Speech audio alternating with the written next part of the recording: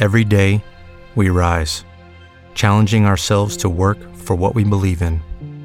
At U.S. Border Patrol, protecting our borders is more than a job. It's a calling. Agents answer the call, working together to keep our country and communities safe.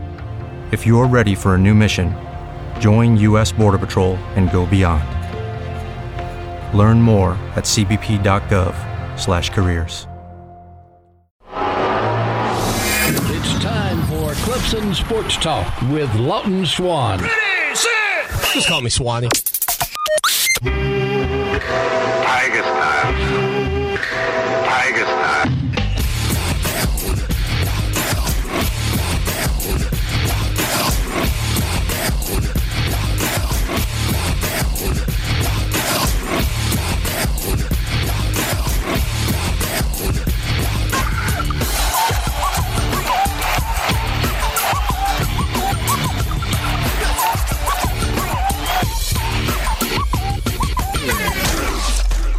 Finally, Clemson Sports Talk has come back to Drive Time. Hello, everybody. Lawton Swan back in the saddle once again. It is the show that shakes the Southland. Clemson Sports Talk for you each and every afternoon as you make your way around the great state of South Carolina and beyond. 2 powerful hours full of the show that shakes the Southland. Your website, ClemsonSportsTalk.com. You can head over there right now and be a part of things. Continue to help us grow on Twitter at Clemson Sports. And, of course, you can hit us up on the text line. That's your phone line now as well, but you never text while you're driving. You know the rules here on the show. 803-450-0086. 803-450-0086. You can be a part of the program. Text and call that number, but never while you're driving should you ever text this show.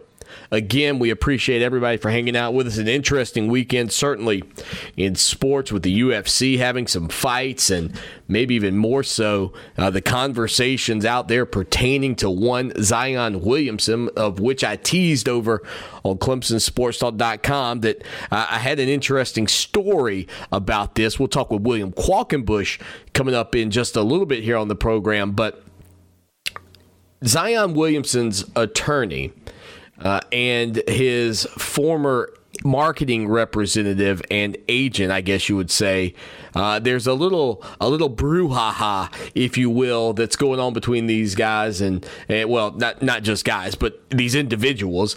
And attorneys representing Zion Williamson's former marketing representative and her company have asked the New Orleans Pelicans star rookie to admit that his mother and stepfather demanded and received gifts, money, and other benefits from people acting on behalf of Adidas and Nike, and also from people associated with, you guessed it, Duke, to influence him to sign with the Blue Devils and to wear Nike or Adidas products. Now, Williamson, who went on to be the number 1 pick, played a season at Duke University, and his attorneys have claimed that the contract was in violation of North Carolina's Uniform Athlete Agents Act because Prime Sports is not certified by the NBA Players Association nor registered with the athlete agents in North Carolina or Florida. And so because they weren't registered, Zion was trying to back out of this deal, folks. And now the agents say, well, hold up. Not only do we want damages, they're looking for $100 million in damages, but in the filings in Miami-Dade County Court, Ford's attorneys asked that Williamson admit that his mom, Sharanda Sampson, and Lee Anderson, his stepfather, demanded and received gifts and economic benefits from persons acting on behalf of Duke University directly and or indirectly to influence Williamson to attend Duke University to play basketball. Now, you may recall the circumstances surrounding Clemson and Steve Smith. Steve Smith, the former Clemson Tiger assistant coach who allegedly was trying to work and navigate to get Zion Williamson to Clemson, and there were some recordings that came out that ultimately led to Steve Smith not being re-signed in Tigertown. That was brought out during these court cases back then during the NCAA corruption scandal that took place. I'm meeting with his stepdad, Smith said of the Williamson, according to Borzillo. Borzillo, of course, being Jeff Borzillo from ESPN. He said, me and his stepdad are going to work it out. Now, Clemson did not renew Steve Smith's contract at that time, and Brad Brownell said in a statement, I support the decision not to renew Steve Smith's contract, and Williamson ultimately ends up signing with Duke. The other demands in this are that Sampson and Anderson demanded to receive gifts and money and other benefits from persons acting on behalf of Adidas, directly or indirectly, to influence him to wear Adidas shoes, and to influence Williamson to attend a college that endorses Adidas shoes. And before becoming a student athlete at Duke, Williamson and or persons acting on his behalf, but not limited to Sharonda Sampson and Lee Anderson, accepted benefits from an NCAA certified agent that are expressively, and of course those types of benefits are not expressly permitted by the NCAA legislation, and those things, according to the release, were between January 1st, 2014 and April 14th, 2019. So the more you dive into this, the worse it looks for Duke and Zion Williamson. And again, we're in the midst of a situation in college sports where that we're on the verge of players being able to be paid for their likeness, etc. But there is no question in my mind, looking at this circumstances, and given what I remember, we were talking with William Qualkenbush. We were doing an interview with William Qualkenbush the day that Zion Williamson was set to commit. And I recall, maybe it was the day before, one way or the other. What I do remember about that, and this doesn't surprise me now looking back at it, and it probably should not have surprised me at the time, but all indications were that Zion Williamson was going to end up at Clemson University. And I remember I'm interviewing Qualk, and we could talk to Qualk about this later. I'm interviewing Qualk, and all of a sudden, he's in Little John Coliseum, by the way, doing the interview before a Clemson basketball game. Could have been a women's game, could have been a men's game. I honestly can't remember. And I know that Brad Brownell at that time walked by during the interview. And so Brownell, thinking Qualk is just on just a regular call, says something to him along the lines of, hey, feeling really good about things, or something that he didn't mention anybody's name, but the insinuation in my mind from, being on the other end of that conversation was, okay, Tigers, the Eclipse is probably going to land Zion Williamson, and it was going to be the biggest commit in Clemson history. Whether he played a year, whether he played 4 years, and I don't think mattered to people. What mattered was this was a home state kid that was going to stay at home. He was going to help put Clemson's profile, up a couple of notches, and certainly would have built a tremendous interest in the Clemson program a year ago. Would have made that basketball team a much better basketball team. And if you listen to what Brad Brownell says, and again, Brownell and those guys parted ways with Steve Smith after things started to come up on Steve Smith's front, it makes it pretty easy to understand why/how a guy like Brad Brownell could be so frustrated by the circumstances that went into what took place. And, one of the things that Brad Brownell said when Zion committed to Duke was, he said, it's a tough situation now to be running these kinds of programs and to know that there are things going on and you work your tail off and you might recruit a kid for years. The amount of times you drive to a place, the time you spend away from your family, you're at all these events and you don't get a kid. Spending 3 years of your life recruiting people, that's hard. That's really hard. And it didn't come down to anything you can control. That's hard. And then you play against guys like that. You see them in another jersey. Tough situation. those words from Brad Brownell back in October of 2018, just ahead of the 2018-2019 season. And so, again, I will say on that front, it is not surprising that Zion Williamson and top-level athletes, you knew this through the court cases that had come out over the summer prior to that. You knew this after the findings that were coming out about the different shoe companies and the way players were being funneled in. That doesn't surprise anybody. That never has. It also was something that was sort of an underlying pun and a butt of jokes when it came to Zion Williamson ending up at Duke, kind of swooping in. You may recall this was a Clemson-Kentucky deal at one point, and then it was a Kansas and Clemson deal at one point, and then out of the blue Devils come in and get their guy and get Zion Williamson. And it wouldn't take you long to dig up tweets where people were questioning that taking place, where people were wondering how that went down. And I do think that it's sad that we still live in a world where, yes, things like this can happen.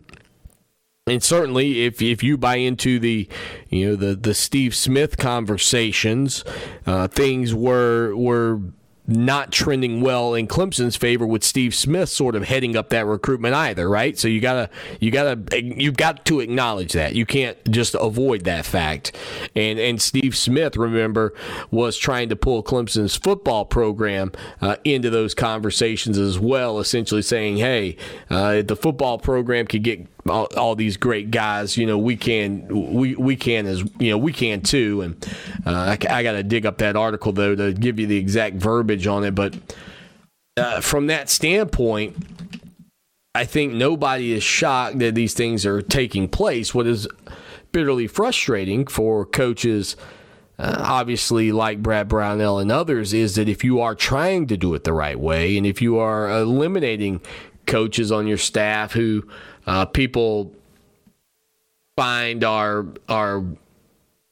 doing the things that you want to avoid at your program and that you want to mitigate so that you can do things the right way, then it just becomes increasingly more difficult to be successful. But the fans' goals of success and what fans feel and say about your program is not changed regardless of why a big-time talent like Zion Williamson goes to Duke.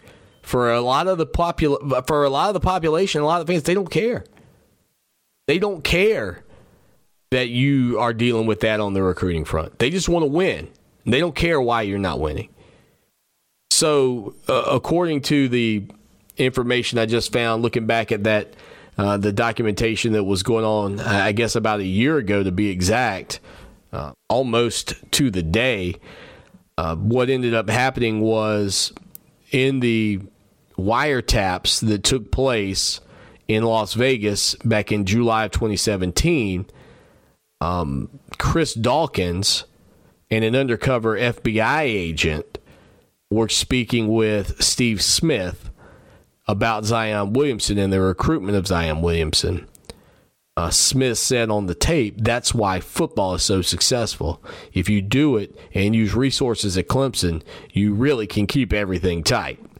And so from that standpoint, again, this was where Dan Radakovich came out and said, I think we feel very strongly that those were unfortunate comments.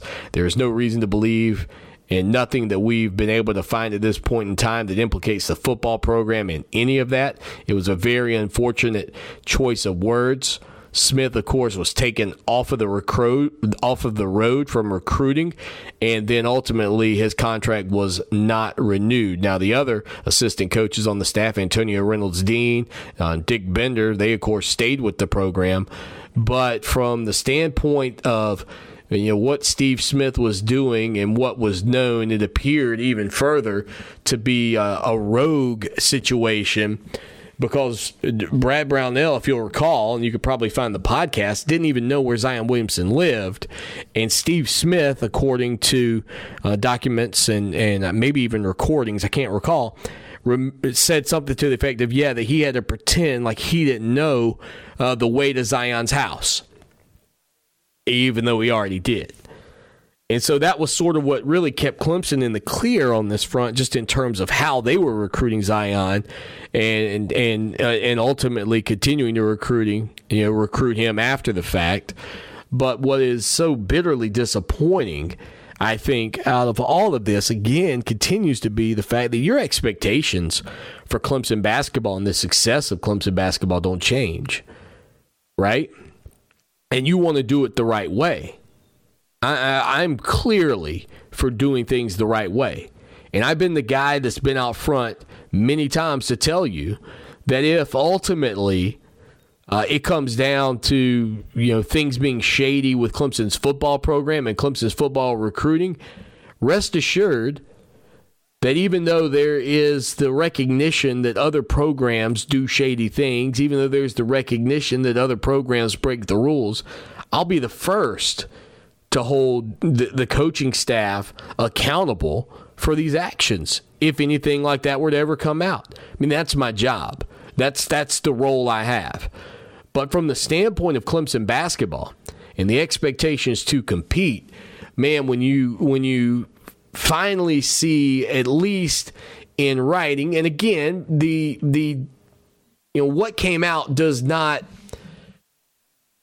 implicate Duke. It doesn't implicate Zion's parents by any means, but it does put, in some respects, I think, some heat on them, because now you've got someone that was very close to them saying, hey, in these court documents that we're submitting, we want you to admit these things happened. We want you to admit that this took place.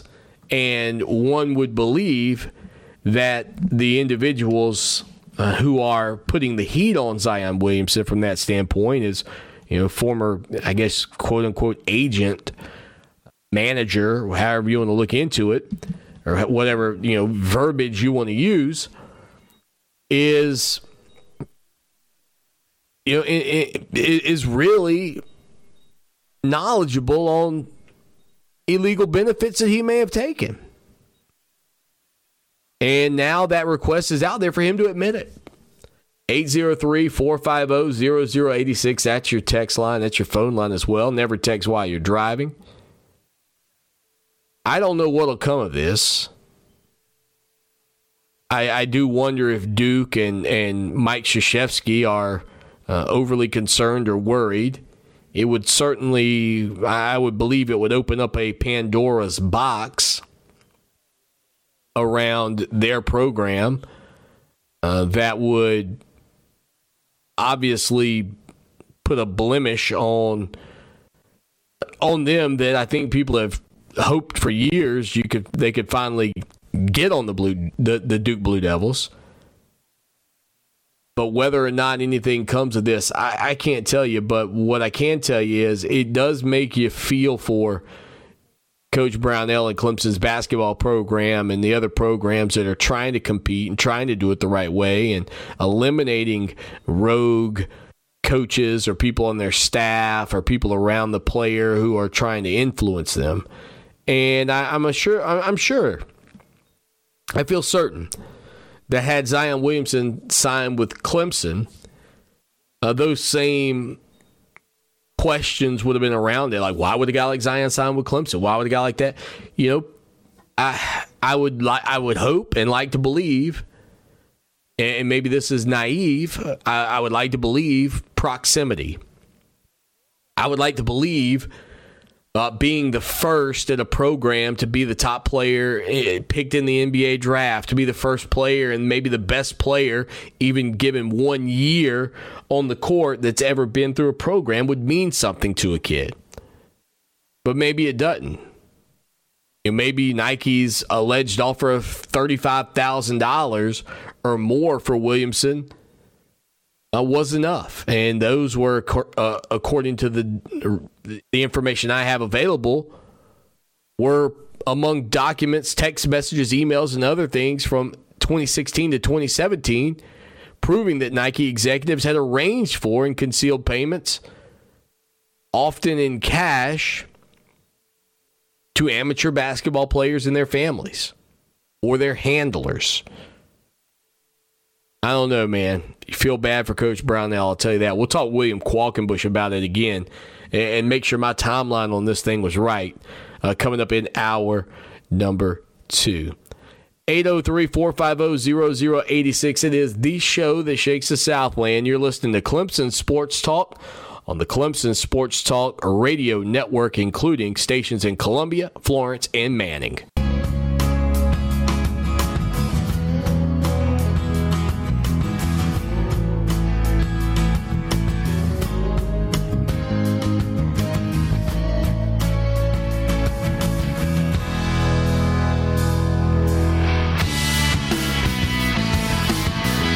It is the show that shakes the Southland, your show, the People Show, Clemson Sports Talk. Lawton Swan hanging out with you here on a Monday afternoon. Again, you want to continue to talk about the Zion Williamson roller coaster, the web of confusion, if you really start diving into it deeper, from all the things that have gone on around college basketball and recruiting scandals. And I don't think anybody's shocked, again, to have Zion Williamson's name in that mix, but it is a name that ties back heavily to Clemson from the standpoint of how close the Tigers were to landing him. We'll talk with William Qualkenbush again in hour number 2, a little bit about that, and see if his recollection of those moments leading up to Zion Williamson's signing with the Duke Blue Devils over Clemson were as vivid as the ones I had the minute I saw this news come out. Now, over in the SEC, there was some news over the weekend out of Alabama that came out actually just after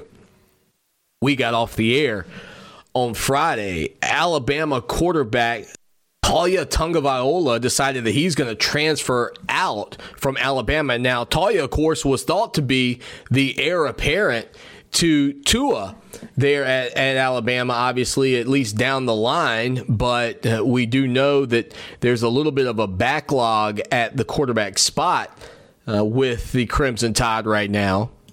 Mac Jones, of course, is the lead dog, most people thought, coming into this season. But Taulia was going to challenge him, at least you would have thought. Now, with him entering the NCAA transfer portal, sort of sneaking that in during the Friday evening news dump, could he end up following his brother Tua down to Miami? Could the Miami Hurricanes maybe be the biggest benefactor, or a program like South Florida, etc., just in terms of making a move? And some odds have been put out on where Tagovailoa could end up after leaving the Crimson Tide. And again, just a strange circumstance, because so many people thought that he would be the next.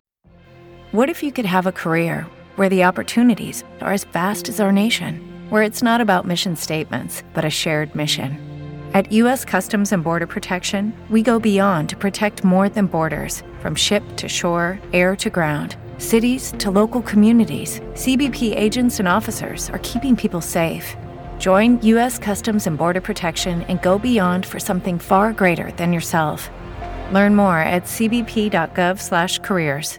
Man up there for Nick Saban and the Alabama Crimson Tide, and golly, it's one thing, I guess, if you go through spring ball and it's clear that you're not gonna move into the starting role, or if there was some semblance of, I don't have a chance at all here in this system, or whatever the circumstances were. I mean, if you go through the year or through the spring and Mac Jones is just kicking your teeth in, then maybe you say, hey, you know what? But you didn't have that luxury. You didn't have a spring. You didn't have a chance to really get a litmus test on where you would be. But I do know this. The Tagovailoa family is a very close family, close-knit family. But there are still many options available. And some of the long shots could include Auburn, right there across the state, Hawaii, sort of going back home, a big reach on that front. would he be the perfect fit out west at a school like Oregon? And with Mario Cristobal and being a part of the Oregon lineage that you've seen at quarterback there through the years, those would be a couple of schools that I think you could throw out there. But where it really gets interesting, if you do start thinking about, again, the South Florida area, whether that be UCF, whether that be Florida Atlantic, but I would venture to guess that Miami and Manny Diaz's program right now, that was sort of where my mind went right out of the gates when I saw that, because one, you know that Miami needs help at quarterback. I mean, they got the King kid that transferred in from Houston, but after this season, things are going to be wide open. And Tagovailoa could take over and then essentially be Miami's next big guy. Then his brother's right there in town. His family's right there in town. This is a family, again, that is close-knit. They are a family that wants to stay together. That whether that's just part of their culture and their heritage, or just a part of being a family member in the Tagovailoa family, but they want to be as close together as possible. From what I understand, his family was already planning on moving to the South Florida area anyway to be closer to Tua, which I don't know how you feel if you're the younger brother in this scenario. But now you know how he feels, and he feels like he wants to be with his family. And if they're going to go to South Florida, he wants to go to South Florida, apparently. Well, let me say that. Let me rephrase. If they're going to go to South Florida, he's at least leaving Alabama to maybe get a little bit closer, one would assume. Now, as far as Alabama's roster, N'Kosi Perry will be King's backup this year. We do know that. And then you've got Tate Martell, who's been on that roster and played a little wide receiver, etc. But if Tagovailoa was going to be the heir apparent and ultimately the guy that runs the system at Alabama, then maybe your circumstances are just as well to go on to another program are just as well to go on to another program and be a part of it there, closer to your family, and give yourself a chance to start a little bit sooner. Who knows? I mean, honestly, in this day and age, with the way kids can transfer in and out of programs, for all we know, the younger Tagovailoa could end up at any school in the country. And another one that you might want to throw out there, I saw in an article, and it makes a lot of sense, is Maryland.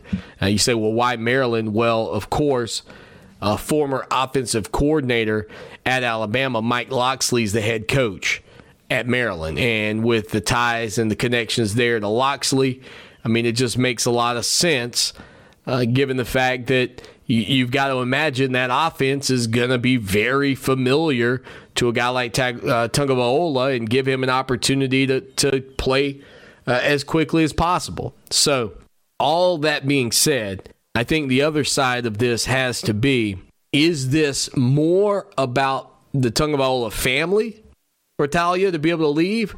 Or is this, again, another indication of some blemishes, some concerns, and some things that Alabama fans need to be worried about from the standpoint of their program being led by an aging Nick Saban? Again, I'm not trying to put Saban out in the pasture, but it does beg the question, do some players in that program feel like his days are winding down? Why not go somewhere else where I feel like I've got some certainty behind the timeline and my coaching staffs that I'm with? Maybe that's a part of this that we just can't really foresee at this point. But if Mac Jones is the better of the two quarterbacks, that's another thing you've got to keep in that conversation. We hit a quick break. We come back with a brand new feature iHeartMedia here knows on the small show. Businesses across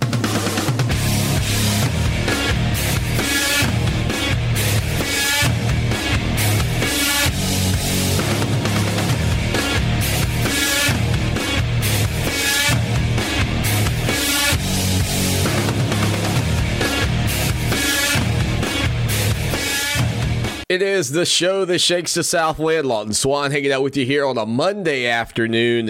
And I got to tell you, last week we did a interview with John Cicetta, who worked in Clemson's athletic department for many years in the promotions aspect of that, and worked his way up and ultimately ended up being an author on several books, including Clemson Through the Eyes of the Tiger. And we're fortunate enough to be able to help bring you the stories from that book here on ClemsonSportsTalk.com. Now, the book is available for purchase on ClemsonMascots.com, but you can also support us by going to one of our sponsors in the Upstate, the Tiger Sports Shop.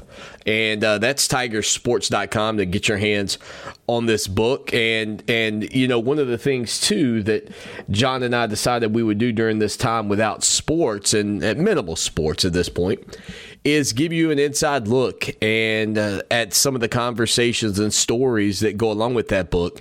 And the amazing thing about it, if you miss college football, it's read by Dale Gilbert. Now, some of you may not know who Dale Gilbert is, but if you're a Clemson Tiger fan, Dale Gilbert is the individual who is the stadium announcer on game days, giving you the inside look at everything going on in the game and as it's happening inside Death Valley. So not your play-by-play man and not your color guy, but the voice announcer inside the stadium. So I thought it would do very well on radio for Tiger fans to be able to hear from Dale Gilbert on the show. So we've got the foreword of that book now for you coming up here on the program in just a few moments.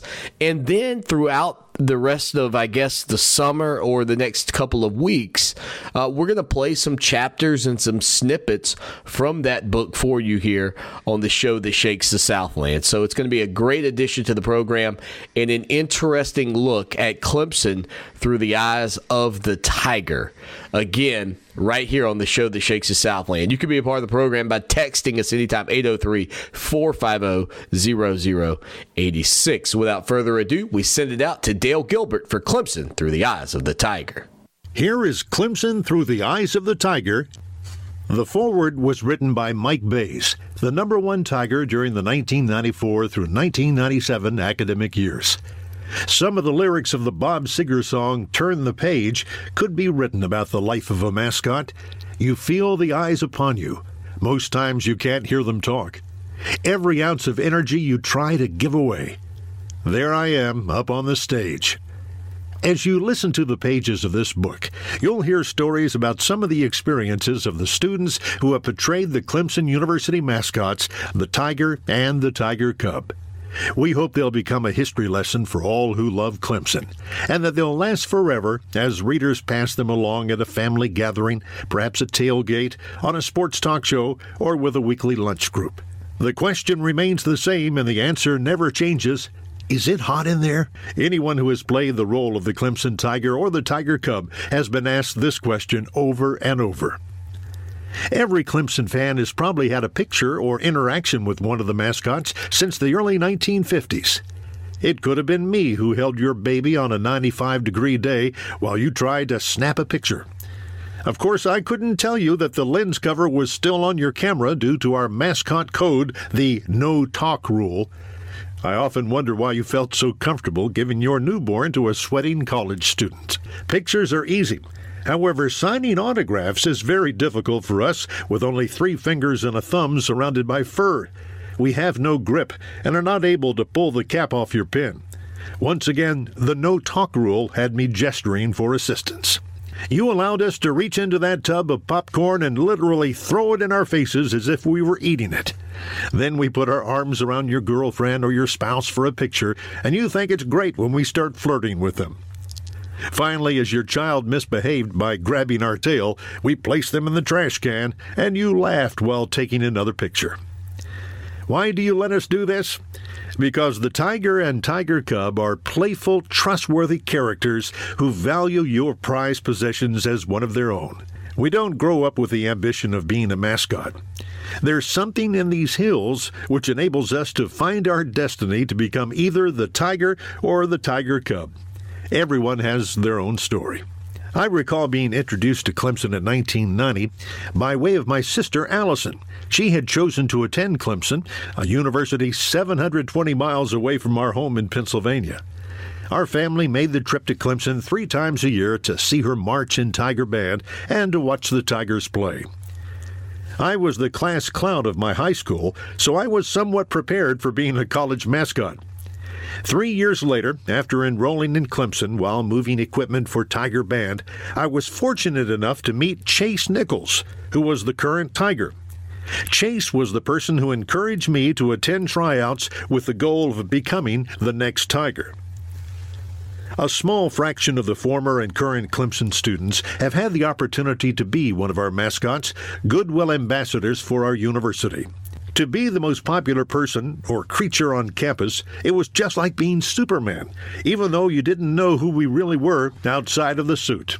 Today I am still the Tiger, and like my counterparts, will always be the Tiger. Since 1998, I've been judging our mascot tryouts, which allows me a chance to know each new Tiger. We all have been introduced to someone as the Clemson Tiger. In 2014, I made it my mission to reach out to every Tiger and Tiger Cub mascot for a reunion. Some of us had never met, but that didn't matter. Our names are listed on the back of the push-up board, and I always wondered who these people were. When it all came together, the day was magical as I saw a bunch of me's dating back to the 1950s. There was not enough time to tell all the stories as we lined up on the field that homecoming evening to be welcomed back to Clemson. We had the opportunity to be honored outside of the suit together as one. Of all of my memories at Clemson, this was the greatest. What you're about to hear are some stories that have been kept secret for years. I hope you enjoy our insight into the great experience, Clemson through the eyes of the Tiger. Oh yeah, it was and still is hot in that suit. Some of the mascots in the 1950s and 60s were omitted due to the lack of accurate information from one or more source. If you were one of these mascots, please contact the author so your story can be added to future publications of this book. How awesome is that? We're going to be running those for you. Probably we'll try to pull those out on a Monday, maybe in this same segment for some continuity for you, especially when they fit. And some of them may be a little extended, but we'll give you about 7 minutes of that book each week. Really cool to hear Dale Gilbert, right? Man, I hope you get to hear Dale Gilbert in Death Valley coming up this fall. We hit a quick break and come back with more of the show that shakes the Southland.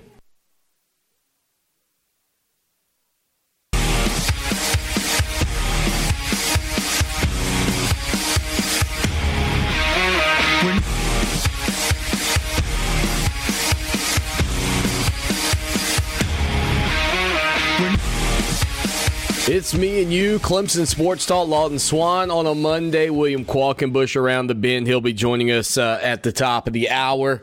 I'm telling you, if listening to Dale Gilbert, so there are people in your life you come in contact with, you go, I wish that person would read me a bedtime story. Dale Gilbert's not on that list for me, okay? But there are certainly some people that you want to hear their voice because it takes you somewhere.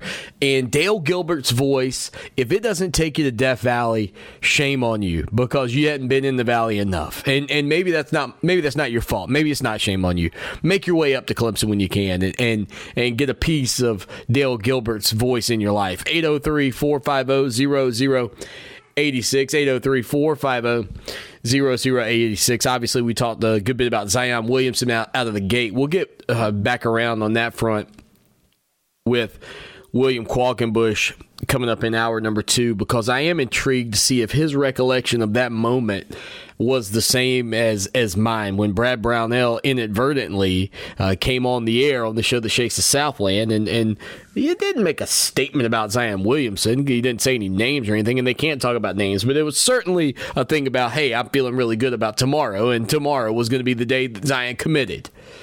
And so to find out that Duke swooped in at the last moment, now the circumstances that are at least playing out in a court of law, well, yes, I guess you would say it's going to play out.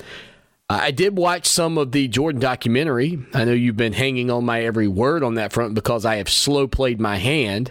I think the majority of you are through episode 8. I, however, am only through 5 episodes. So I did watch last night some of the episodes from last week, and I'm continuing to move through this thing slower than most, not because I don't respect Michael Jordan, not because I'm not interested, but I recognize that if I watch it all immediately, all of a sudden there's really not much to watch. And so from that standpoint, I've kind of decided that I'm not going to go all in on this thing immediately. By the way, I'll tell you what else we're going to do, too, for anybody that joins us in Hour 2. We'll re-rack that Dale Gilbert in Hour 2 in that same segment. So we'll have William Qualkenbush on the show coming up at the top of the hour. And then I want to talk a little bit more about some of my thoughts on college football this coming season and what that could ultimately look like as well. So we got a lot to get to here on the program on a Monday. And the UFC took place this past weekend, and I know that as we were going off the air on Friday, we kind of discussed, hey, it's pretty cool, you're going to get some live sports. I tried to watch some of the preliminary matchups, and it just didn't do it. I'll be honest, I don't watch mixed martial arts normally, not often, but watching it with very few people in attendance was hard. I mean, it was really hard. And I don't know that that's going to get any better, quite frankly. As a matter of fact, as little as I watch MMA in the UFC, I would assume that if I turned it on and it was an old match with fans in attendance, outside of knowing there were fans in attendance, I wouldn't know that it was fake. Or excuse me, that it wasn't like live, like now. You know what I'm saying? Like, I wouldn't know that it's, other than fans being there, I would enjoy it more. I wouldn't care that it was dated. And I think that is the struggle that we are going to see with all these sports, is that without fans, I know everybody thinks the game and the venues and the events are about the players on the field and on the court, but there is a large part of what makes sports fun to watch that involves you, the fan. And trying to watch sports without fans was not fun. It was painful. I couldn't do it. And so I ended up not watching much of it at all, as a matter of fact, over the weekend. I don't know what your thoughts were. You could text us. So what do you think? Sports without fans, you're getting a little taste of it now. WrestleMania, UFC, It hasn't really worked with limited fans or no fans. Text us 803-450-0086. Never while you're driving. Your thoughts on that front. I mean, am I way off base or am I all over it? I feel like I'm all over it. I feel like I am all over it. By the way, I am also still all over that Jordan documentary. I'm just not as far all over it as you guys. I've got a little lifting left to do. 803-450-0086. That's your number, 803-450-0086. Don't forget about the website, too, now. ClemsonSportsTalk.com. ClemsonSportsTalk.com. You can head over there right now. Check it out. Part of our interview with Terrell Boogie McIntyre is up over on ClemsonSportsTalk.com. Go check that out. We got lots of great interviews coming out of the archives for you as well over on ClemsonSportsTalk.com. We hit a quick break, top of the hour, and around the bend, our good buddy William Qualkenbush joins the program. We'll get his take on the weekend at large and sports without fans after this. Stay with us on the show that shakes the Southland. It's time for Clemson Sports Talk with Lawton Swan. Ready, set! Just call me Swanee. Tiger style. Tiger style.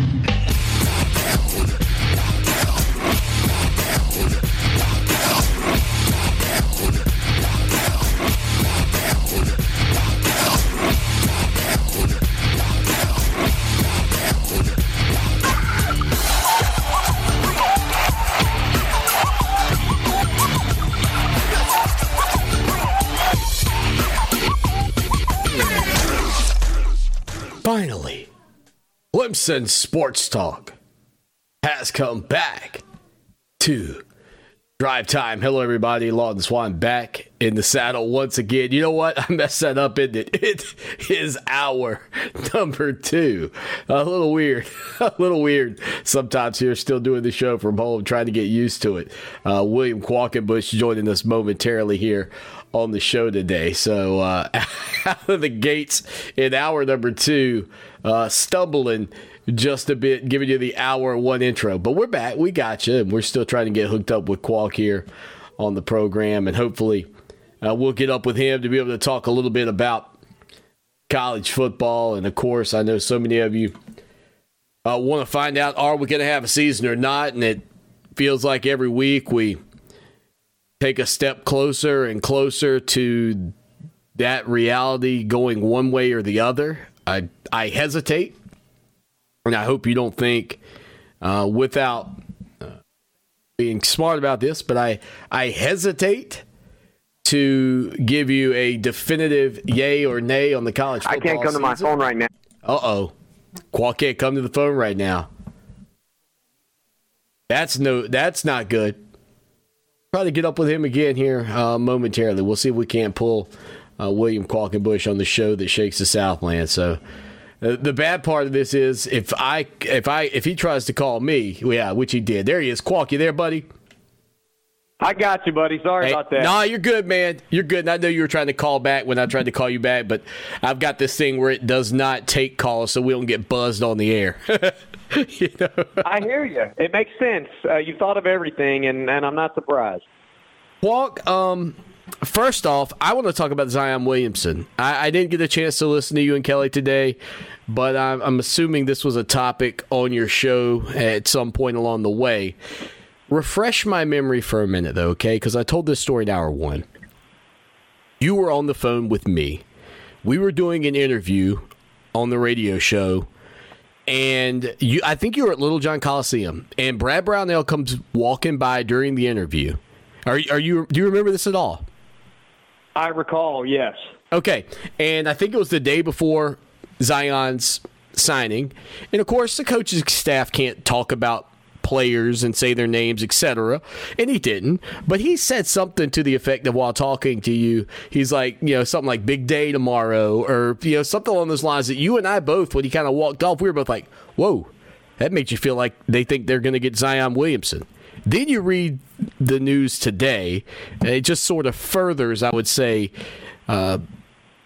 one, the justification of things that people were saying after he committed to Duke, and 2, it really makes you feel for a guy like Brad Brownell, who's obviously trying to do things the right way. Yeah, look, and I'll be upfront with you. We barely grazed Zion Williamson today for 2 reasons. One, because I feel like there's more news in our demographic being broken on the 1998 Bulls than there is on Zion Williamson for us. Now, again, Zion, and we're going to talk about it a little bit more tomorrow because I do think there's a distinction here. I don't think what happened yesterday is necessarily newsworthy from the standpoint that we didn't find out anything.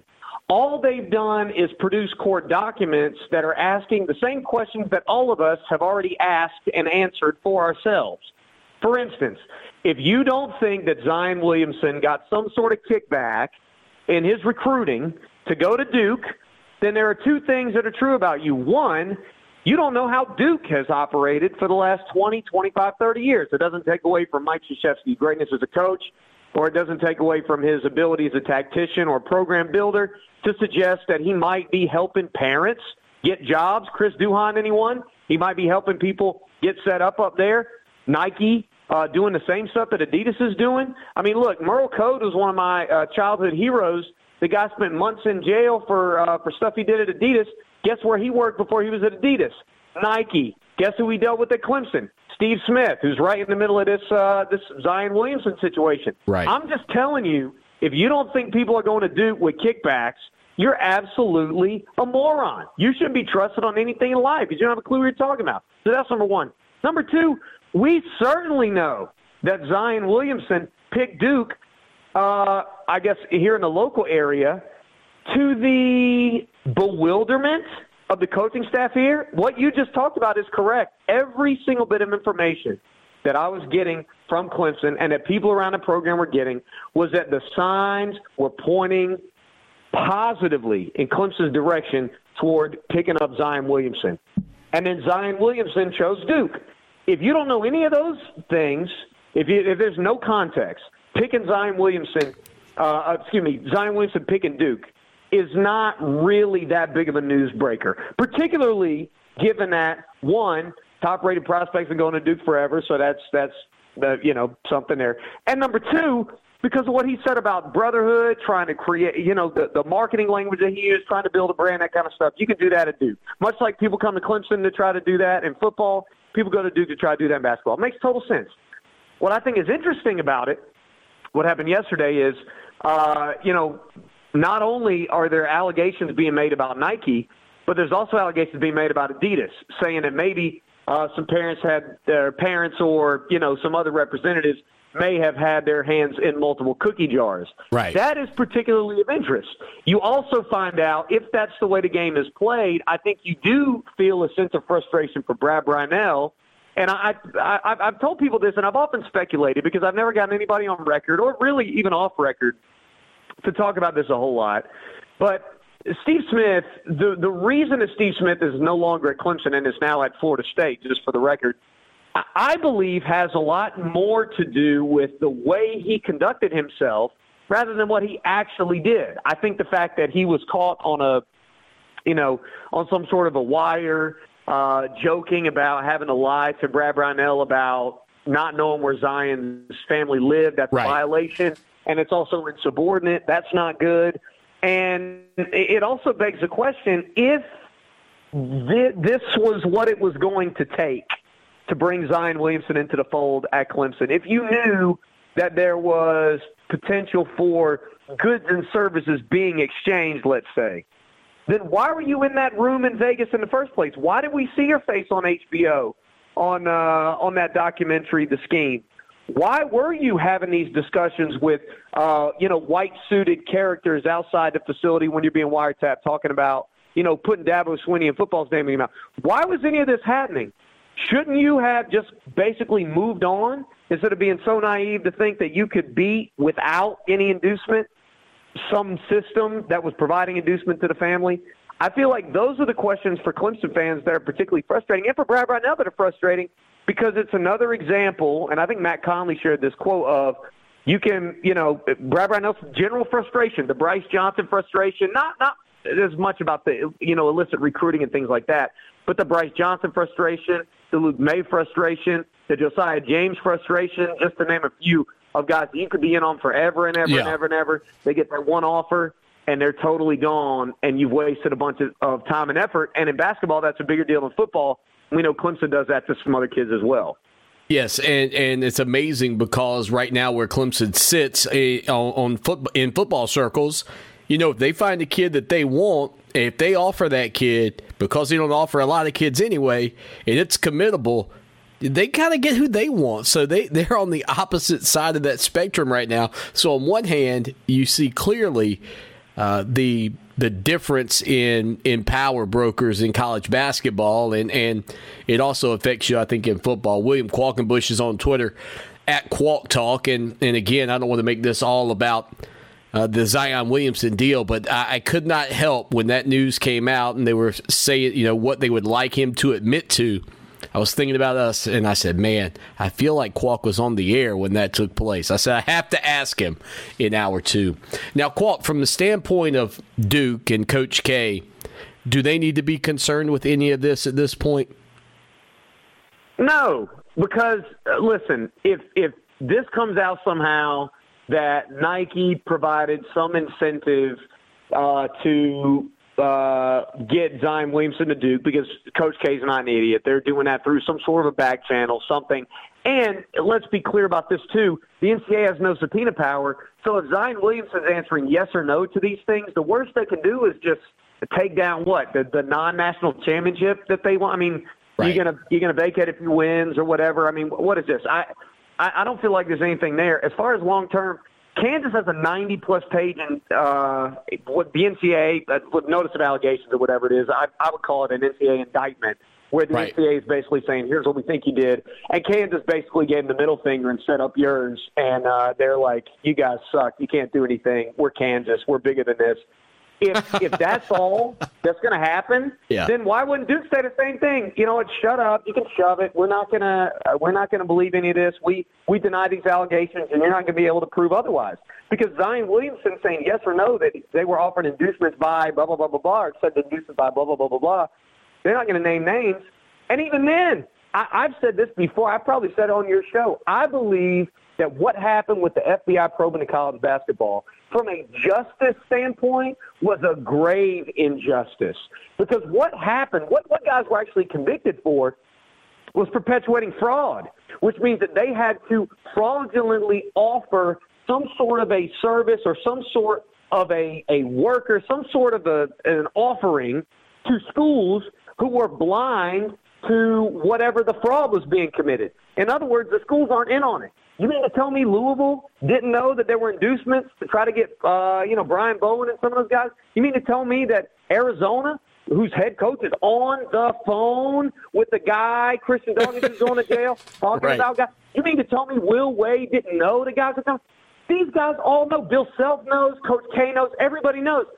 The way this has happened, to me, is like the worst thing in the world for college basketball, because basically the opposite has happened from cleaning it up. It's actually gotten more dirty because the people who are trying to clean it up don't even know what's clean and what's dirty. They're just sweeping dirt from one pile to another, and they're not actually helping anything by putting a few people in jail for reasons that, if you're a college basketball fan, you have to know are completely and totally illogical. It is very frustrating for me, particularly given how close I am with the basketball staff here at Clemson, to know that they are trying to do things the right way, that there is some light at the end of the tunnel as far as cleaning up college basketball, and then right when you see the light, you just take a left turn and drive the car right into the cave wall. That's exactly what this FBI investigation, what the NCAA are constantly doing. And to me, it's not getting better, it's getting worse, because schools are now even more brazen because they know if push comes to shove, they can fire the coach and fire the administrator and fire all these people. And the only fall guys are going to be the shoe companies and the AAU people and the runners for agents, because the schools can say, they can clutch their pearls and say, my stars, I didn't know anything was going on here. My goodness, and pass out in the courtroom. And they can play the victim. And I hate that. I hate that that's what we're that's what we set up here. Well, and it drives me nuts, too, that we've hit that point with amateur athletics. And I wonder, I don't think it's going to change with the licensing deal, image and likeness when that comes down. But that's kind of where we are, and basketball seems to be just terrible. William Kwok and Bashir for a few more minutes. All right, Kwok, speaking of money, Deshaun Watson has a chance to become the highest-paid player in NFL history if his new deal, reportedly, according to the Houston Chronicle, in a range of $40 to $42 million guaranteed per season. Holy smokes. You know what? This is news to me. I knew they were negotiating, but that 40 to 42, I guess that's a negotiation. You're going to have to help me out a little bit on this. That's a negotiation that's going to be completed this offseason. They're hoping to get it. I think, they're working on it right now. They had a chance to, I guess, go ahead and get this done sooner, but they, took his fifth-year option, and now they're working to finalize that. But yeah, okay, big money. Right, so here's what I'll say there. First thing, this would actually be kind of a weird time. I mean, I know he really doesn't have a choice. He's trying to get a long-term deal regardless. This is a weird time to re-up like this, because if you're re-upping the richest contract, Dak Prescott's contract's probably going to blow it out. I know the Cowboys are talking a big game right now. There's too much pressure for them to be good. They're not going to let Dak Prescott walk on his second contract. There's no way that that's happening. I think Dak wants to be the highest paid guy in the NFL. It's silliness. The second thing is, if I'm the Texans, you got to look at Deshaun Watson from the standpoint of value within the league. The Texans are a team that I'm not even sure what stage they're in. They're in like poorly managed purgatory right now, where they got some hefty contracts. They're a lot like the Falcons, honestly. They've got enough hefty contracts to feel good about your core, but they're a little bit on edge. Like, if things go bad, they're going to go really bad, and you're not really able to fix it. You've traded a lot of draft capital. You signed some guys to bad contracts that are really hurting you. You've had to get out of some bad contracts by attaching valuable things like draft picks to them, or by getting less of a return, like for Jadeveon Clowney, for instance. This feels like really something that, if I'm Houston, unless I'm going to try to set myself up with better assets for the future, I can really get hamstrung by this Deshaun Watson contract. I think both sides ought to be careful. Now, Deshaun Watson making $40 million a year, go for it. I don't care what. Look, I don't know how terrible and garbage that offensive line is. I'll get sacked 100 times for $40 million as long as I can pop back up every time. I'm good with that. But from a Texans standpoint, they need to be careful with that. And if you're a Clemson fan and you want Deshaun to be in a good situation, you also got to hope that Houston knows what to do with the rest of the cap. Furthermore, and this is my final point on this, Swanee, we don't know what the revenue situation is going to be in the NFL. Right. Much like the NBA when it had that massive jump, in salaries, the NFL may have a little bit of a creep down if things don't go well this next season. So I don't know. That contract may be something that both sides, particularly Houston, might want to get out of in a couple years if the coffers aren't quite as full. Well, and that's what I was going to say. You just don't know what revenues are going to look like, but it would make Deshaun Watson the highest paid player for a little while at least, until maybe Mahomes, you mentioned Prescott, et cetera. But right now, Russell Wilson's $35 million deal would be the mark, and Watson would jump to $40 to $42 million potentially. That's a ton of cash. Maybe you write a check back to Clemson, you think? He'll have a little extra laying around. Look, I think so, man. You can't hashtag Clemson family without, sending a little money home to mom and dad on Mother's Day and Father's Day. Yeah, don't forget the guys. Don't forget the guys that interviewed you, right? Take care of the guys that interviewed you, right. Deshaun. That's exactly right. Just a little cut. We're not asking much. We're just asking for a little bit, just to keep the wheels greased, A smidgen, Qualt buddy. Thanks for a smidgen of your time, my man. Thanks, Swanee. Always a pleasure. Be good. On Twitter, he's at Qualt Talk, again, hanging out with us here on the program today for a few minutes. And coming up here in just a little bit, we'll dive into some of my thoughts on the college football season and how that could end up playing out. I think it could be very, very interesting, to say the least, with how some things are unfolding with the COVID-19, which we managed to not talk about a whole lot. I hope you recognize that about this program. We try to avoid COVID-19 in real life. We try to avoid it on the show. We try to avoid it any way possible. But I do want to talk through some ideas about the college football season that we've got. Of course, we'll re-rack that Dale Gilbert segment for you in hour number 2. A short little segment about Clemson through the eyes of the Tiger. The legendary Clemson Tiger Mike Bays, reading that. Now, I do wonder, outside of, I think, holding the push-up record, what I need to get Mike Bays on the show again. I want to know, what is it about being the Tiger for him that he's sort of symbolic as the Tiger. Like, he's sort of the guy that most people think of. Dude, are the other Tigers jealous of Mike Bays? Like, if you're a former Tiger, text us 803-450-0086. Never text while you're driving. Are you a little jealous of one Mike Bays who for whatever reason, so many people, at least my age, maybe it's just because I'm about his age, that's who I see as the Tiger. Maybe you see somebody else, but I feel like Mike kind of came along when you pushed the envelope and it was a little more known who this person was because of the internet and things of that nature. I don't know. Maybe I'm wrong. Maybe I'm totally wrong. I'll give you my thoughts on the college football season on May 11th right after this. This is iHeartRadio breaking news. Governor Henry McMaster today announced the reopening of close contact services as of 12:01 a.m. Monday, May 18th. At that time, barbershops, hair and nail salons, massage parlors, gyms, and other fitness facilities may reopen with social distancing and hygiene restrictions. In addition, athletic facilities, athletic fields, and pools, both public and private, may reopen as well. The governor also announcing the state government workers who had been deemed non-essential would begin to go back to government government offices in phases, with the first group heading back to work no later than June 1st. Again, the governor ordering the reopening of close contact services across the state as of 12:01 a.m. this coming Monday, May 18th. This is iHeartRadio Breaking News. Fox Sports Radio 1400 wants to help with a chance at $1,000. Text the nationwide keyword THANKS to 200-200. You'll get a confirmation text and info. Standard data and message rates apply in this nationwide contest. That's THANKS to 200-200. Now, Columbia's most dependable traffic, sponsored by Pope Davis Tire and Automotive, home of the best tire prices in Columbia, guaranteed. Fox Sports Radio 1400 traffic. Wreck on Bush River at Westcott will slow you down a little bit. Also a tie-up Watling Road at Hazelwood Court. And just in, an accident I-20 westbound at the Broad River Road exit. I'm Rob Sanders. You can reach out to me on the 103.5 FM WVOC traffic tip line, 343-1055. This report is sponsored by Compassion International. It's easier to change the world than you think. Sponsor a child in extreme poverty with Compassion International, and you will change the world for that child. Just text the word CHILD to 83393 to sponsor right now. Group training is a fun, accountable way to get in shape. I'm Coach Stewart of Dynamic Health and Fitness. Come train with one of our special groups today.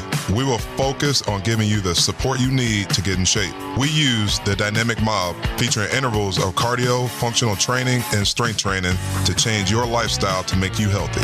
Get started today at any of our locations in Lexington or West Columbia, or call 803-408-4060 or online at dynamichealthclub.com. It's the key to better living. Essex Homes. Need to move now? Relocating? While you're at home, you can shop for a new home. Design your house with a mouse at EssexHomes.net. Tour homes online. Schedule a virtual appointment. Need a private one-on-one visit? You can chat with a specialist today. Stay safe and keep others safe by calling or clicking today. It's the key to better living. EssexHomes.net. Protect yourself and those you love from COVID-19. People in our community are getting sick and even dying. If you're 65 or older or have conditions like diabetes, heart disease, or lung disease, you're at greater risk of getting seriously ill. Stay well by staying home as much as possible and taking your prescribed medications. If you must go out for work or essential items, avoid close contact with others and wash your hands often. Visit scdheck.gov/COVID-19. Ever think of light bulbs as being cool? They are if you choose energy-efficient bulbs and fixtures that have earned the government's Energy Star label. They're so hot, they're cool. Because they burn cool and last up to 10 times longer, you save money and oodles of energy. Change a light, help the environment, save some green. The solution is as close as your nearest lamp socket. Brighten your environmental future. From the U.S. Environmental Protection Agency. Stay on top of today's pop culture. Ace and TJ Mornings and today's hit music all day on 104.7 WNOK.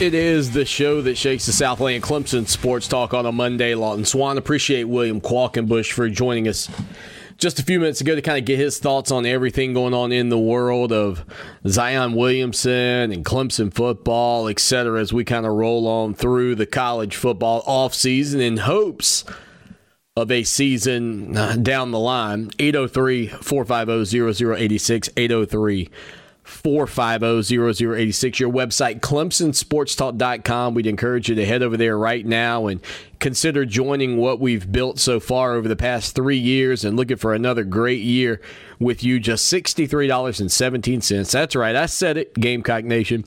$63.17. Come over. That's 18 cents a day, Tiger fans, to be a part, help support us, and help us continue to grow. And we've got some great giveaways coming. I'll be honest, as much as people are getting stuff in the mail and sending things, I've still been very hesitant about mailing T-shirts and having to go to the post office, et cetera, to do all that. But we have a box in our studio now at home, our home studios, filled with Clemson Sports Talk memorabilia. I guess you'd call it swag.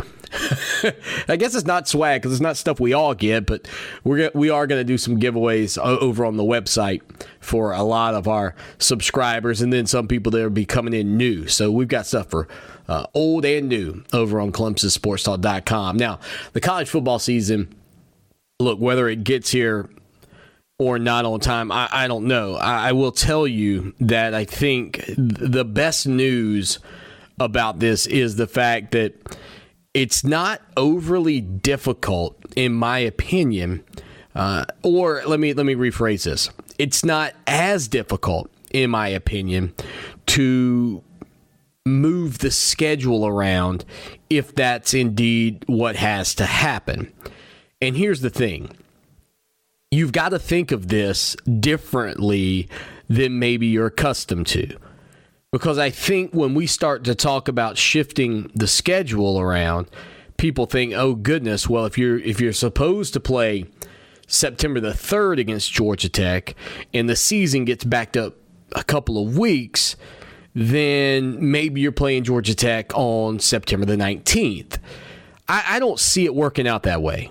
I don't think the schedule is going to be completely revamped in order to keep the continuity of the dates. What that means is that the South Carolina game, which is expected to be played on November the 28th, my contention would be that if you have a season, that game will still be played on November the 28th. What I think would happen would be, let's say that the college football season doesn't kick off until October.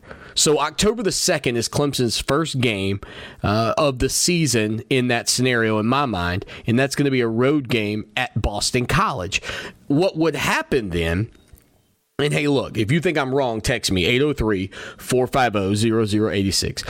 What would happen then, in my mind, would be that the Georgia Tech game, the Louisville game, the Akron game, and the Virginia game, games that were all going to take place before that Clemson-Boston College game on October the 2nd, would then be placed on the back end of the schedule. And I think that that's the easiest scenario to pull it off. Now, that's going to clearly impact bowl games. It's going to potentially push a change in when the college football playoff and championship games will be played. But I think when you minimize the number of teams that are impacted by this, it just makes it easier. Like to try to jump everybody's schedule around and back games up week by week is a nightmare for facilities, etc. It's still going to be tough in this scenario, but what I can guarantee you is that on November the 7th, the Notre Dame Fighting Irish are planning on playing the Clemson Tigers at 7:30 on NBC, and in my scenario, that can continue to be the same. And so the majority of games would not have to be moved. The majority of games would stay exactly where they are. Yeah, it would be weird playing 4 games after the South Carolina game on the back end of the schedule. I think that our hope, at least my hope, would be that maybe you don't have to move but 2 or 3 games, thus not extend. I don't know that it's going to be easy on any of the teams at any point, but in this scenario, what you do absolutely change is the number of games that have to be rescheduled. And if you started a week late, big whoop. If you started 2 weeks late, not a big deal. Up until you get into the point of starting 5 and 6 weeks late into the season, does it really, in my opinion, become a true hindrance to completing the college campaign? And not even necessarily completing it, but completing it without shifting things tremendously, because what you would do at that point is you'd start to impact bowl games. You'd start to impact the college bowl season and the college football playoff. And that's where a lot of the stuff would be dramatically affected. Now, on the flip side of that, one could argue, coming off of the heels of the coronavirus, etc., that maybe bowl games will be eliminated for a year, or just a handful of bowl games will be played. It's really tough to say for sure, but I feel fairly confident in the fact that what we are looking at is a situation where you would have front end of the schedule shifted to the back in order to alleviate having to change a multitude of games on the schedule. It just makes more sense that way. 803-450-0086. That's your text line. Never while you're driving. Feel free to text a program. You can also give us a call on that number. And again, it is 803-450-0086. Your website, ClemsonSportsTalk.com. And, in hour number 1, we dropped the audio from Clemson Through the Eyes of the Tiger with Dale Gilbert sharing that for us. For those of you just joining us here in hour number 2, we'll give you a little snippet of what that's going to look like, as well as we'll re-rack that segment for you here on the show that shakes the Southland. Stay with us. It is Clemson Sports Talk.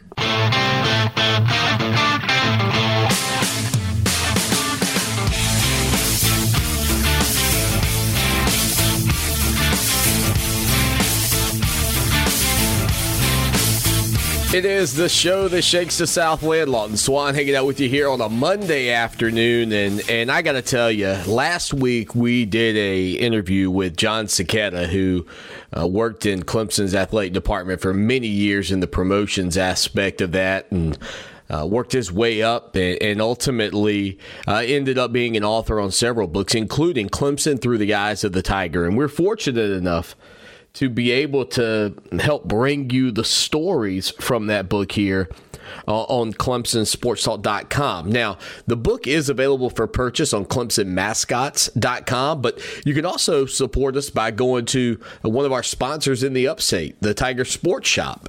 And that's TigerSports.com to get your hands on this book. And one of the things, too, that John and I decided we would do during this time without sports, and at minimal sports at this point, is give you an inside look and at some of the conversations and stories that go along with that book. And the amazing thing about it, if you miss college football, it's read by Dale Gilbert. Now, some of you may not know who Dale Gilbert is, but if you're a Clemson Tiger fan, Dale Gilbert is the individual who is the stadium announcer on game days, giving you the inside look at everything going on in the game and as it's happening inside Death Valley. So not your play-by-play man and not your color guy, but the voice announcer inside the stadium. So I thought it would do very well on radio for Tiger fans to be able to hear from Dale Gilbert on the show. So we've got the foreword of that book now for you coming up here on the program in just a few moments. And then throughout the rest of, I guess, the summer or the next couple of weeks, we're going to play some chapters and some snippets from that book for you here on the show that shakes the Southland. So it's going to be a great addition to the program and an interesting look at Clemson through the eyes of the Tiger. Again, right here on the show that shakes the Southland. You can be a part of the program by texting us anytime, 803-450-0086. Without further ado, we send it out to Dale Gilbert for Clemson Through the Eyes of the Tiger. Here is Clemson Through the Eyes of the Tiger. The foreword was written by Mike Bays, the number 1 Tiger during the 1994 through 1997 academic years. Some of the lyrics of the Bob Seger song, Turn the Page, could be written about the life of a mascot. You feel the eyes upon you. Most times you can't hear them talk. Every ounce of energy you try to give away. There I am, up on the stage. As you listen to the pages of this book, you'll hear stories about some of the experiences of the students who have portrayed the Clemson University mascots, the Tiger and the Tiger Cub. We hope they'll become a history lesson for all who love Clemson, and that they'll last forever as readers pass them along at a family gathering, perhaps a tailgate, on a sports talk show, or with a weekly lunch group. The question remains the same, and the answer never changes. Is it hot in there? Anyone who has played the role of the Clemson Tiger or the Tiger Cub has been asked this question over and over. Every Clemson fan has probably had a picture or interaction with one of the mascots since the early 1950s. It could have been me who held your baby on a 95-degree day while you tried to snap a picture. Of course, I couldn't tell you that the lens cover was still on your camera due to our mascot code, the no-talk rule. I often wonder why you felt so comfortable giving your newborn to a sweating college student. Pictures are easy.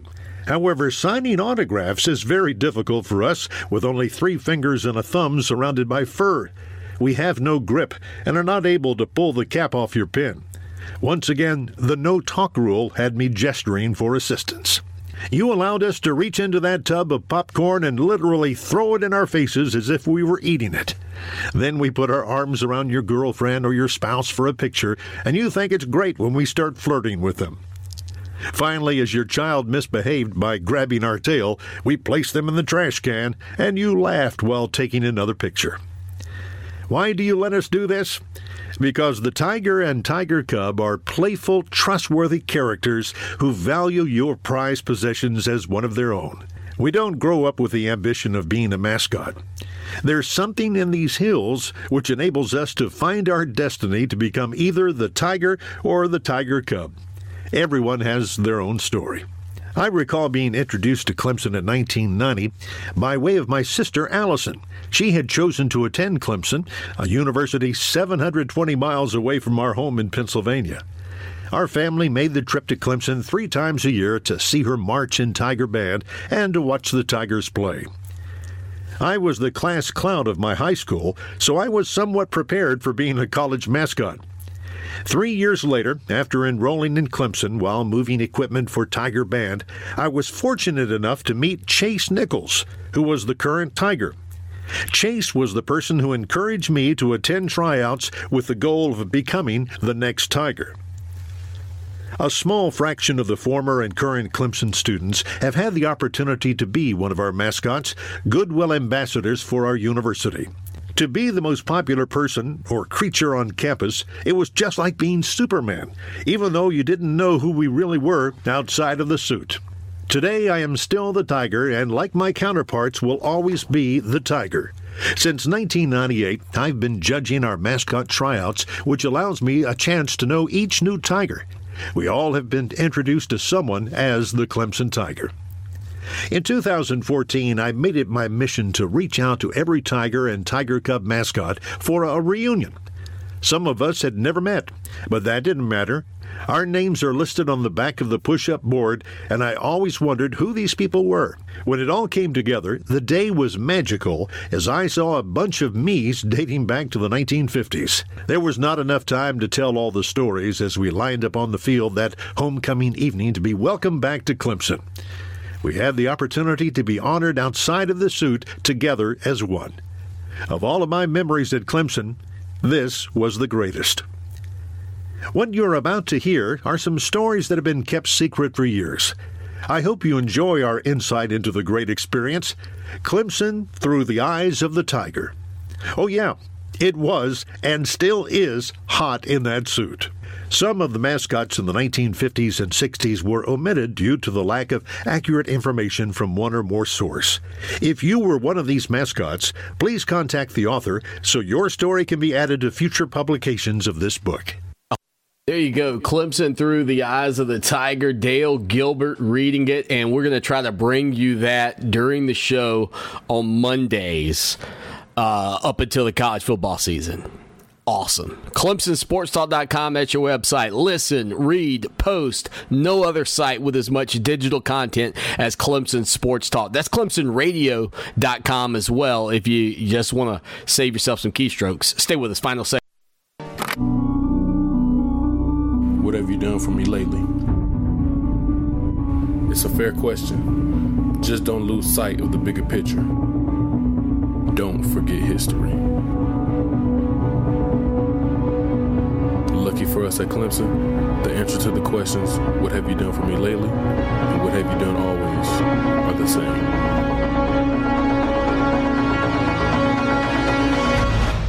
We win.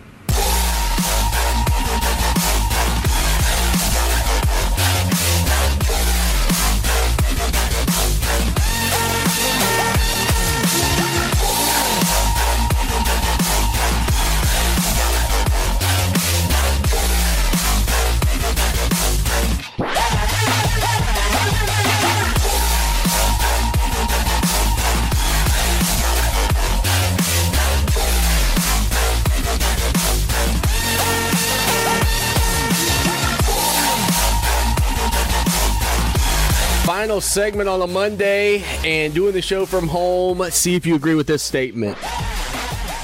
Barbecues, grilling out, whatever you call it, wherever you're from, we could have that debate for another day. That could go 2 hours. But somebody barbecuing, somebody grilling out always smells better than when you're grilling out. And I don't understand that at all. I'm guessing it is the McDonald's French fry principle, which clearly states that someone else's French fries taste better than your own. I don't know why that works that way either. But sitting here at the house, I got the windows up with a nice breeze blowing through the Palatial 108 studios. And I just picture like Fred Flintstone in the backyard with a big rack of ribs cooking them up. Oh, my gracious sakes alive. And here's the other thing. Like, you can't ever really decipher which direction to walk. Is it rude to peek over the fence? Hey, John, did I get some of that barbecue? I smell it down the street. Appreciate William Qualkenbush. What do you think? Give us some feedback on the Dale Gilbert feature, too. Send us a text, 803-450-0086. Never while you're driving. Let us know. Are you excited to hear those? Or are you like, nah, Swanee, I don't think so. I think it's going to be great. Again, the book, Clemson Through the Eyes of the Tiger. I think I said the wrong website earlier. I said Tiger Mascots. I believe the website is simply tigermascot.com. So I think I said mascots with an S. It's just mascot. So, let me double check that for you, just so I don't see it in the wrong place. Okay, I feel better. No, I don't. I don't feel better. It's going to be Tiger Mascot. www.tigermascot.com. Nope. Did I? Maybe I'm way off here. Maybe it's Clemson Mascot. Oh, dear Gussie, I've given out the wrong address earlier. That's no fun. Oh, I don't know. Maybe the website's down. I could have sworn I gave out the right. Maybe I'm not going to worry about it. I'll figure it out. Again, the book, you can Google it. Clemson Through the Eyes of the Tiger. It's that simple. But a great inside scoop. It's on Amazon. It's at the Tiger Sports Shop. That's tigersports.com. For whatever reason, I can't find that Clemson Mascot website right now. So I guess I shouldn't feel too bad. I was on it the other day when John was on the show. I know I went to the website during the program, but I, for whatever reason, don't see it now. Nonetheless, let us know what you think about that. That was a lot of fun. And again, I think no fans at these games makes them much less interesting.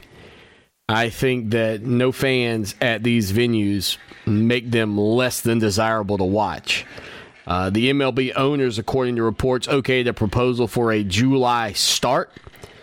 I know the governor of South Carolina today, Henry McMaster, came out and had some additional comments on the next steps in the state of South Carolina. Salons, gyms, pools can reopen. I believe that starts next Monday, if my memory serves me correctly, on what the governor had to say. So check your local news for all the updates on the COVID-19 changes that are coming your way here in the state of South Carolina. But Governor Henry McMaster will allow gyms, salons, barbershops, and other close contact businesses, as well as public pools, to reopen as early as next week. Beginning, I believe, Monday, he said that they will begin opening shops on May the 18th. So, some semblance of normalcy. I am still concerned that this may be a little premature, but I think that there are a lot of people that want their businesses open. I respect that. My concern will be this is the experimental phase of the virus, in my opinion. This is, in science, you have your variables, And the variable in this science experiment, and that's what this is going to be humans going out to places and seeing how things go. If it goes badly, if that variable of people getting back in close contact and doing things go badly, we're going to have to be shut back down again. I don't have any doubt about that if that's what ends up happening. My hope is the variable changes, people will go out, the virus won't spike, everything will stay pretty much the same, and we'll get back to normal. And college football will get back to normal. But if changing this variable over the next couple of weeks shows a big spike, the timeline on college football is going to be affected. There is no question about that. But we'll see. Because, without people out interacting, we don't really have a variable. We just have people staying at home. So we'll see what goes on with that. But things are opening up slowly here in the state of South Carolina, and people are beginning to get back to some semblance of normalcy, which that does feel good. Stay safe. Keep washing your hands. Be smart. Be smart when you're out there. And thank you again for being a part of the program. Thanks to William Qualkenbush. And thank you to Dale Gilbert and John Cicetta for hooking us up with Clemson Through the Eyes of the Tiger. That's going to be a fun read for you here on the show that shakes the Southland. We're out of here until tomorrow. As always, y'all take care now. And go Tigers!